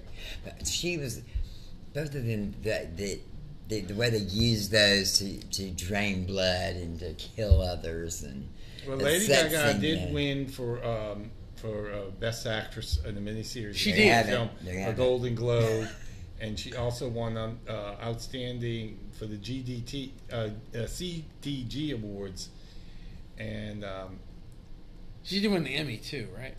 Let me see. Okay, makeup and hairstylist won for all of it. Wow. Oh, good. Okay, so we're about to talk about makeup as well. And hairstylist awards, and the Primetime Emmy. Sarah Paulson was nominated, and Kathy Bates, but Lady Gaga wasn't nominated. So let's talk about the makeup for a second. There's a couple of things we want to talk about with makeup. Yeah, Lady Gaga looked pretty. It won Not Emmy so for hard to do. Costumes for contemporary series and limited series. They won, an outstanding makeup for limited series. They won for the excellent. Well, makeup is what we next want to talk about. Makeup was intense. I was watching some behind the scenes stuff on that. First off, let's talk about when they had to do the more gorier kind of side, little small characters and stuff. Kind of like a couple of them that come to mind: the Bedman and the Addiction Demon. Oh yeah. The amount of prosthetic makeup on both of them, and it looked like a process that they had to go through. That was not look like you get in, take several hours. God, that sounds awful as for an actor to have to go through that, you know. And the scene was just, when I saw that scene, I was like, this is going to be a great series, episode, you know. It just was very intense. Yeah, and that makeup isn't comfortable. I've been in theater, I've been on screen, I've been on stage, and now I'm in front of a mic. Well, that Addiction Demon was really layered and like facially, like I don't know if he only had like a couple of holes to breathe through, but his mouth was covered for sure. And they wanted him to look. They even did this whole like translucent effect on top of the prosthetic and the latex and all, and they wanted him to look like the costume to almost be like this dirty used condom. That's that was pretty intense. And what about the all the makeup of all the actors playing the serial killers? They made them look exact. They took Lily Ray, who was absolutely lovely, and made her look like Eileen Wuornos. She was in an intense makeup job on that. The guys was okay, like the different guys here, but the work they did on her really, well, you know, it actually put to shame because didn't Charlize Theron play Eileen Wuornos? Yeah, and they did the same thing with her. And Charlene was in the thing, but it looked like Lily Rabe was done even crazier than Charlize Theron was taken. Yeah. So it was like, whoa. But to make these beautiful women look ugly is... The most powerful makeup thing, which you were not realizing, you mentioned, and they brought this up, was about Sarah Paulson. She was doing 2 different shows for Ryan Murphy at the time. She was doing The People vs. O.J. Simpson, and she was doing Hypodermic Sally in Hotel. And she was doing it on the same day. And it was 2 different kinds of makeup they had to do on her face. So she would have all this like crazy frizzed out hair and makeup and all for Hypodermic Sally, which was like really, really wild. But it was actually easier than when they had to put her into Marcia Clark, which had to be very detailed, very exact to transform her. And they were doing that on a daily basis with her. She was filming both of them at the same time. Now you see, John Carroll Lynch already looks like John Wayne Gacy. He kind of I'm sorry, he really does. Although it was awesome to see him. It was awesome to see him actually put on the. But we already know he was a crazy clown because remember he was twisty this season before. The easiest costume had to be Mr. Wu, Charles Melton. He was just in his underwear all the time. Mr. Wu don't pay for pussy, honey. I was wondering if they meant for him to be naked all the time because he dies naked having sex with the 2 girls. Yeah. But I don't know if they really could just have him just naked and you could see everything so well on TV. So they put the drawers on him. Yeah, the drawers on him. I think also the drawers just kind of made those white white underwear, the little tidy whities. But he wasn't wearing much. Not much at all. But yeah, Mr. Wu don't pay. A lot more. He don't pay for pussy, honey. He wears a lot more on Riverdale than he wore. Exactly. So before we get into themes, the final things we want to talk about is the film editing and the shots and the whole cinematography. How do y'all feel about that? I thought it was flawless. I thought it was great. I didn't find any problems with that at all. Beautiful camera angles from now, if you're epileptic and kind of get a little stroby, I'm sure. Oh, certain parts, yeah. The first, you know, with the demon, the bad guy, and all that to me was just that fashion show was. It was disturbing. You know, the editing was so moving. You know, things were moving around so much, and I just think the editing just added to the disturbing factor of what we were seeing. I'm trying to think even more so than Murder House. I think the idea of like you're talking about where it's a job, this idea of spirits just popping up in and out, like was really evident in this series, in this season. We never found out what that character was, though. I mean, it's like who it was. Or was it just there were a lot of things we didn't know. Bedman, we didn't really know who Bedman was. There was a lot of these characters we didn't always know their backstory, and I think it was just showing you the level of how many entities were in that spirits were in that building.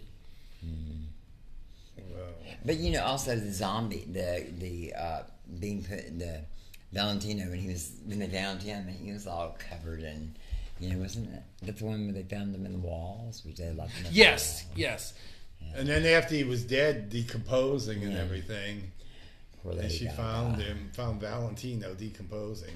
She wasn't real happy about that. Sound, music, and sound. And I will tell you, there was a lot of good also use of rock and roll. We'll talk about that through it. There was a lot of... Actually, the whole series, just to put it plain and simple, basically, if you listen to Hotel California, it literally sums up where he got the whole idea. Yeah. And By you know the what? yeah. And you know what? Actually, Hotel California is about drug addiction. Exactly. It's more than it's not really about an actual Which hotel. Yeah. Which it goes to, and I'll just mention They it right. stab it with their steely knives, but they just can't kill the beast. Sex, drugs, and rock and roll was one of the No. biggest themes in Hotel. So, what did you feel about the sound? Anything else y'all take away with the sound and sound editing? I thought the music choices were really good, and I thought that the sound, and I was listening to it on a Dolby soundbar, so I got it really good. And it was everything. They brought everything. This is definitely one of the best seasons of that TV show. So the final thing on production, did Ryan Murphy and crew do the job they were set out to do? I Do you feel believe like they so, did it? yeah. And Ryan Murphy's very inconsistent. Everything he does isn't wonderful. But because that Roanoke, Don't tell him that thing's got to go. Yeah, Roanoke, it's like I pick apart pieces of it that I like, but the season as a whole, I don't Oh, like. we're not gonna have to cover that. No, we're never covering that one. Did We're never did covering. he? I don't know if this is true or not, but did he write as they were doing Coven or Freak Show? Did he write the script as they were going along? Sometimes it looks like that's what he In does. On certain seasons, but Hotel looks But like I it think was he all really like it's planned all this one. And together. maybe Hotel was This well was thought fell out because together. it came from the song. Blatantly, you can see it's taken from Hotel California. The concept. That's the one. And didn't they play Hotel California? Yeah, they did play it at one point. But if Yeah. you think about it, if you're taking a song like Hotel California in rock, that's probably one of the most well-written songs yeah. and iconic songs that is really, truly storytelling in rock. So that's why if you develop it right, which he did here, you get an amazing story. But yeah, they did really good. It's a lot more structured than what he usually does. Usually it does look like he's writing it as he goes along. Some of it does. So before we get into themes, I don't want to miss it. Let's do the actual rating right now, and then we'll get into themes. Okay. How many shutters are you giving it, Out of Michael 5. Bill? I'm Out of giving it 5. full 5 shutters. Yeah, you know what? This is the first time I've ever given anything a full 5, but I'm giving it a full 5 too.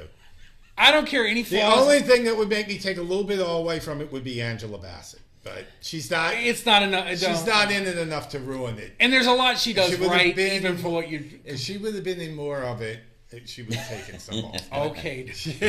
Brutal. Brutal. That's honest. I'm sorry, Angela. I'm sure you're a nice lady, but 5 shutters, yes. 5. Yeah, so this is the first time we have ever given anything 5 shutters, huh? Well, I think I've given. I don't know if you have ever given 5 shutters. I've given 5 to something, maybe like Rosemary's Baby or something. Did we give Orphan 5 shutters, or did we give it? No, there ain't No. But this across the board, we No, have 3, I we have think 3 we of us gave that Orphan now, and all 4. 3 of us have given it 5 It was shutters. flawless. It really was flawless. So this is really good, and so let's. Oh, what were you gonna say? I was just going to welcome Michael again before we go to the social media. Oh, we're not going to. We got to talk about the themes. Oh, okay. You're skipping like the whole major point of things. I know. I'm looking at. I the just want to time. get the rating in. We're doing fine. Okay, so some of the themes. Let's talk about that we noticed in there. First off, the parental themes, the parent and child themes throughout Yes, this. yeah. Anything stuck out in your mind that we haven't discussed already that you want to mention? Well, you know, How you felt? first of all, the relationship between Iris and what's Matt Boomer's name? Donovan. Donovan is a dysfunctional parent thing, and then there's the doctor Alex and her children and her husband and the children. That's a parental thing. We have Ramona and her father. Yeah.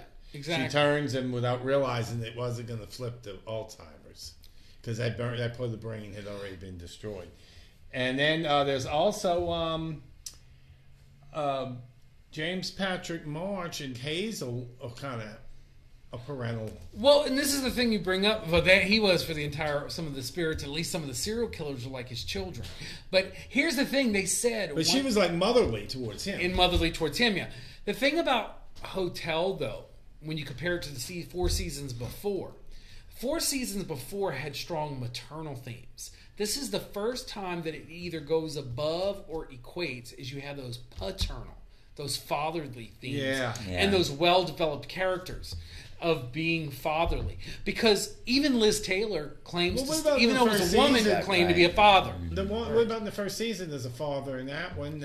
But those aren't developed. The character's not well developed on that father in the way that this is. The idea of looking at the paternal just as strong. And John Lowe is a father is the huge theme in here. Oh, and Kathy Bates' characters are always motherly characters, but sometimes she's a mother from hell, like Madame LaLaurie. But I will give you, like you said, you're right about her as Iris in this. Iris and Donovan. But as a bearded lady, she was a loving mother to her son. Yeah.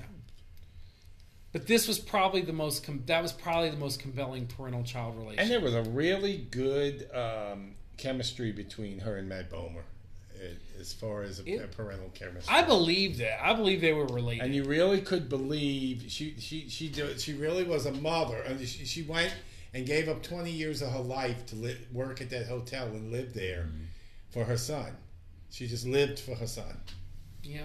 And then finally, when it was time for him to go, she was able to let him go. She didn't want him to be stuck in that hotel forever, so she helped pull him out.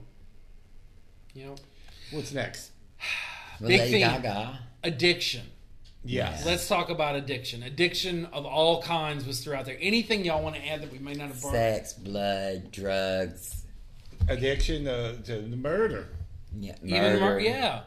Which we'll talk more about that in a second. Yeah, but we'll get into the actual series. But cleaning. This overall encompassing theme of addiction. How did y'all feel about other people? Because the colonist is addicted to Rudolph Valentino. That she keeps on wanting to remake him through these other guys, and Donovan starts off being addicted to drugs, as Sally is also. Her ghost is still addicted to vodka. So are y'all basically saying at the end of the day, to really sum it up, is really the big theme underneath all this? Are you addicted to love? Depending on where you think you can get that love from, is that the real issue? We're all addicted to love. Seems something like that because. Iris is the love for her son is almost like an addictive thing. But that's everything throughout the thing, and that's why the thing we try to feed it with drugs and sex. Donovan and alcohol. is addicted to the Countess as far as love goes, and James Patrick March is addicted to murder and mayhem. Hazel's addicted to March and cleaning, and then you have the ones that are addicted to sex. So you bring up something interesting about James Patrick March with that now that we want to talk about. And we want to specifically focus it kind of around Devil's Night and the serial killers. However, overall, James Patrick March was a collector of people. He was addicted to collecting people, bringing people in. And the thing is, you brings up the Devil's Night, serial killers. Mm-hmm. And the thing is that was an interesting way, because they brought up serial killers before in previous seasons, but there was something about the way the serial killers were brought as in the factor, especially with the Devil's Night, as agents of the devil, and was James Patrick March an agent of the devil? That's sort of what was kind of brought up. Mm-hmm. And was he overseeing to create these his own hell? His own hell in the thing, but then all these little baby serial killers. Yeah. Like, that's how he treated them. Like, they were all his little children, and he had to guide them. And they'd have to come, and they use the same theme as Murder House. Where the ghosts could go anywhere they wanted on October 30th. And he'll always provide for you. Remember, like, he's like, I'll always make sure he had, because like even Jeffrey Dahmer, he was making sure he had what he wanted, because when they all had the salads, and he was like, I don't, and he offers the, like, so it's this idea he feels like he for his favorites he wants to provide, including Lady Gaga was someone he collected as a wife, and he always wanted to provide the best for her. But does he really ever fully listen to those people he's trying to provide for? No, he doesn't, because he's too narcissistic. He's extremely narcissistic. And the person that truly loved him, he snubbed. Yeah. Hazel. Mrs. Evers, yeah. She was, Hazel. well, and I don't know if you would say she was in love with him. I think she felt just very motherly towards him because she was in love with him. Yeah, but she lost her own son and everything, you know. Yeah, but there was also this. But it's funny because once he rejected her, she says, "Now I feel free." Yep, exactly. And so she felt like she could move on with whatever. Because she knew there was no chance of him and her being in. And so then she just became the mother of sheets. Got to clean all the stains out of sheets. That was her that was her purpose. She was addicted to cleaning. There's another addiction. We just find How did she die? Did he shoot her, or did she shoot herself? No, he killed her. She was his. They made that little victim. choice thing. With the police coming. That's what I'm saying. And then he killed himself, didn't he? Yes. So, anything else y'all want to say about the Devil's Night serial killer things? Oh, I do have one thing. I'm sorry. Before I'll let y'all say, is there was the note. They did kind of make the note of whatever, which we'll get into next week with Richard Ramirez claiming that he stayed there. Well, in reality, if you know the real story, he stayed at the Cecil Hotel. Yeah. And so we'll actually be getting into that next week. But they did kind of make that little nod on the Devil's Night episode. What anything y'all want to say else about the Devil's Night before we move on to one of the other themes? No, that's it. Okay. The next thing I want to talk about is disease was thrown out there. So whether we're talking about the measles, the virus that causes the vampirism, Alzheimer's, alcohol, all kind of things, mental, everything was brought in there. Every form of illness and disease is brought in there. Well, that's just like it coincides with whatever's evil and negative, because disease is something that we're really repulsed by. It kills us. It makes us feel bad. And that might be the theme, that the whole hotel itself was one big disease. And Liz Taylor, it was the cancer. And Liz Taylor wanted to be, was the prostate cancer, and so yeah, there's loads of illness and disease in there, like more than any other season. And drug addiction and alcoholism and sex. Yeah, they probably had some social diseases there in that too. I think the apocalypse, and one of the four horsemen is like plague. It kind of seems that covered those people's lives. But it's in pain. That's where people are trying to escape. But I don't know. It just seems like the whole thing about drug addiction, especially, and the addiction of being with someone. And that ultimately was the big thing. Addiction really is a disease. It is a disease. Of course, and that's where I think if we go back and look at 2015, that was very powerful for him to do that, because I'll still say at the earlier part of that decade of the 2010s, people still were not viewing addiction as an illness. Right. Now we talk about it truly as an illness and a disease. So there's been transformation in that respect over this last decade. Definitely, most definitely. That's one of the woke things I'm happy for. One of the things we always talk about, some things are too woke. That's one thing I'm glad that did happen in all of that, is that people now respect the fact that addiction is a disease. Yeah. In whatever form it is. And it's funny, this is right on the brink of the COVID. Yeah. It's just a few years before. Right, exactly. So, two little things, I brought this up to y'all, two themes that we noticed that characters were either simultaneously running along that were going on. There was a sex, drugs, and rock and roll, which really comes from that idea of and there was also this art, fashion, and beauty thing. Yeah. Which really got kind of summarized. And also they did the song was fashioned by why's my brain dead? Right, son, David Bowie. Yeah. Fashion. Yeah. That was in so but you saw there was kind of these two sort of and they would interweave, but it seemed like certain characters were more on that art, fashion, beauty route, like Liz Taylor and things, and then you'd have sex, drugs, and rock and roll, which was ultimately summed up by Hypodermic Sally. But they found ways for those two ideas to blend at times too, and that really blended in the idea and had a height at the fashion show. Yeah, is where you saw both things come together. Yeah. And your character, like a character that's perfect, Tristan would be your character of that combined. And like I loved it when they had the fashion, when he picked up his fashion shows that he was a hermit, the one marries the Countess. Will Drake. Will Drake, and all the ghosts were the models, including Mr. Wu. They let him wear clothes for once. Oh, one thing I forgot to mention in the costume and fashion, the choices they were made. I heard this on was watching one of the behind the scenes things. Is all of her fashion choices were to go with the lover she was with at the time. Mm-hmm. And the reason I'm thinking about this is because when she was with Tristan, she had the most rock and roll outfits. Whereas when she was, say, with Will Drake, it had to be like this very glamorous money thing. She was with this wealthy man.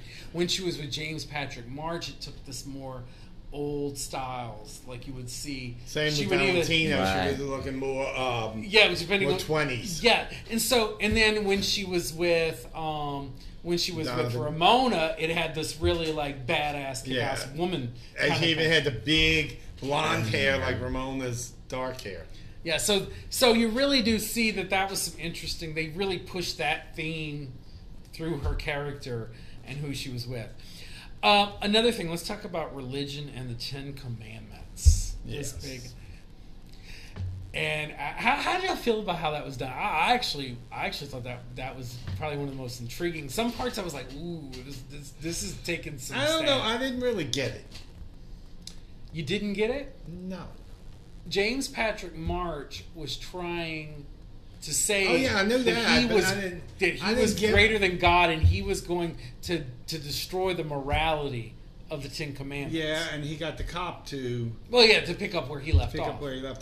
But I didn't get.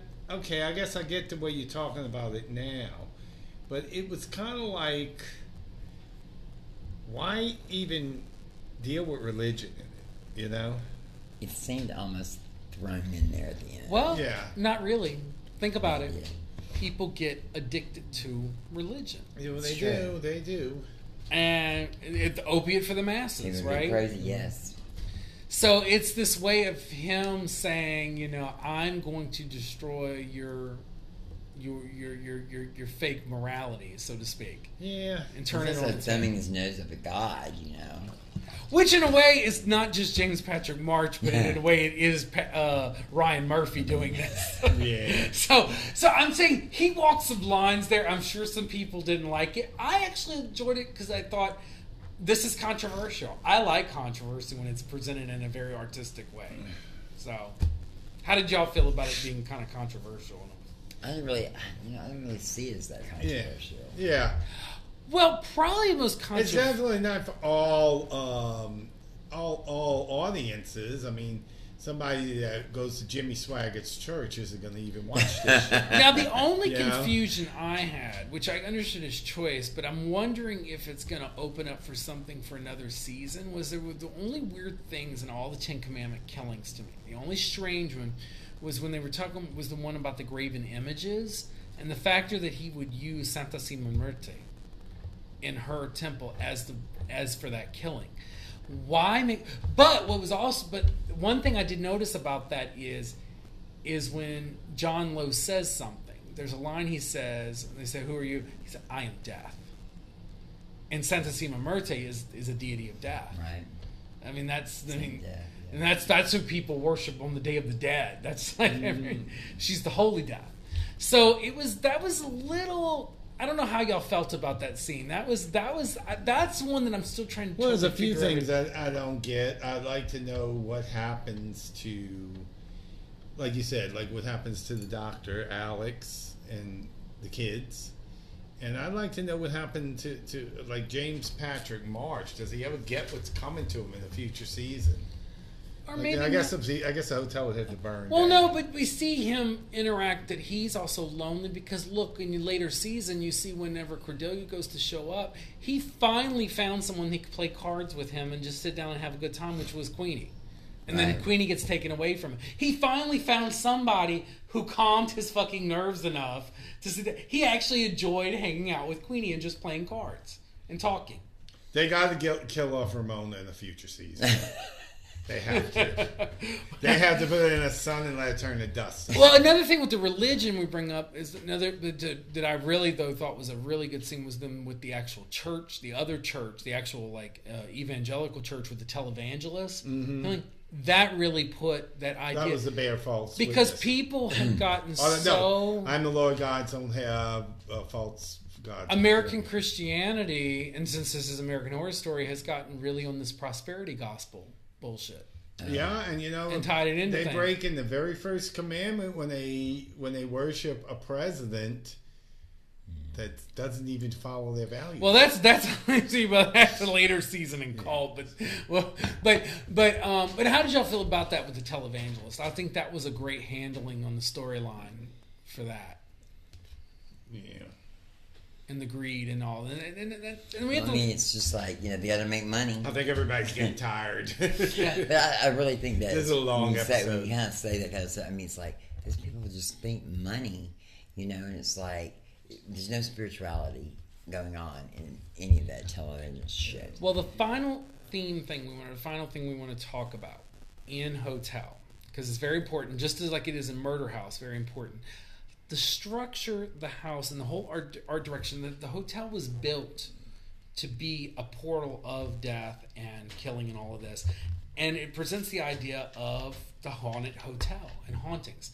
Since you are our resident paranormal, I know psychic stuff, but I really want to hear what your perspective was as a paranormal investigator of the Alex, the body count was so high. It's like... What was the figure? I heard something like 135. Somebody came up with. They say that when people die a violent death, the spirit will bind itself to the earth. And in paranormal investigation, there are other reasons why, but they say there are 3 main reasons why spirits will stay. 1, they're afraid to go into light because they're afraid of judgment. 2, they want to stay with their friends. And 3, they don't know they're dead. And I think that for most of these spirits, they're in their own hell. They're already in hell, and they're living it over and over again. It's kind of like we've experienced spirits before they're living their death over. Because Darren Chris's character just couldn't find the goddamn fucking kale. Yeah, maybe that's why he went and killed Versace. Because he couldn't find the kale. So it's like that, I believe. And I believe that it's right. The more body count, the more, it's like the Lottery Mansion, they say, more death, more spirits. And what about if a structure is made for killing? Like, that was the idea. How did that make you feel? It seemed like he had like a deal with the devil or something like that. I know. It was a machine, if you will. Well, and he must have, because we do see later in Apocalypse, remember when the devil shows up, he steps aside and is like, whoa. So he knew, or the Antichrist, when Cody Fern shows up, it's like he steps aside and is like, whoa. Right. He knew he was out of his league then. He didn't feel, in watching all of Hotel, he thought he was the cream of the top of all killers and everything in Hotel. It was the one time we got to see that vulnerability was in Apocalypse. When the Antichrist shows up, Cody Fern to take Queenie. I just think that whole thing is, the portal of thing, the machine of death, the machine of hell. And those spirits stayed there just because they had nowhere else. I'm with you. Anything else that either one of you want to say on themes before we you get to the Barry gets to social media? Anything y'all want to add? I'm through. I said everything I'm going to say tonight. Anything else from you? I don't think so. I think I'm burned out. Next week we're going to be doing an actual hotel, the one that a lot of this was about, the Cecil Hotel. So, with that said, Barry, go ahead and give the people our social media. Our episodes are never usually this long, so this one deserved it, though. All right. Okay, you can follow us on Twitter at @ashutters. Follow us on Instagram at Open Shutters Podcast. Facebook page is the official page for Open Shutters, a Creepy Podcast. And we have 2 email addresses. We have openshutters@yahoo.com and movieshutters@aol.com. Now, with Movie Shutters, we want you to kind of bring in some ideas for some movies you'd like us to cover, or TV shows, too.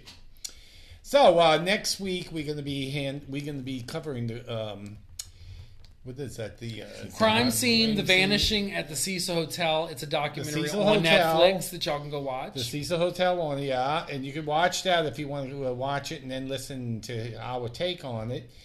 And then we're doing what movie this following week? Vacancy. Vacancy. I've seen that one too. So anyway, until next time, enjoy the view from the open shutters. But don't fall out the window. Unless you're hypodermic Sally. Yeah, she fell out the window. Because she already did. Good night, everybody. Good Y'all have a night. good one.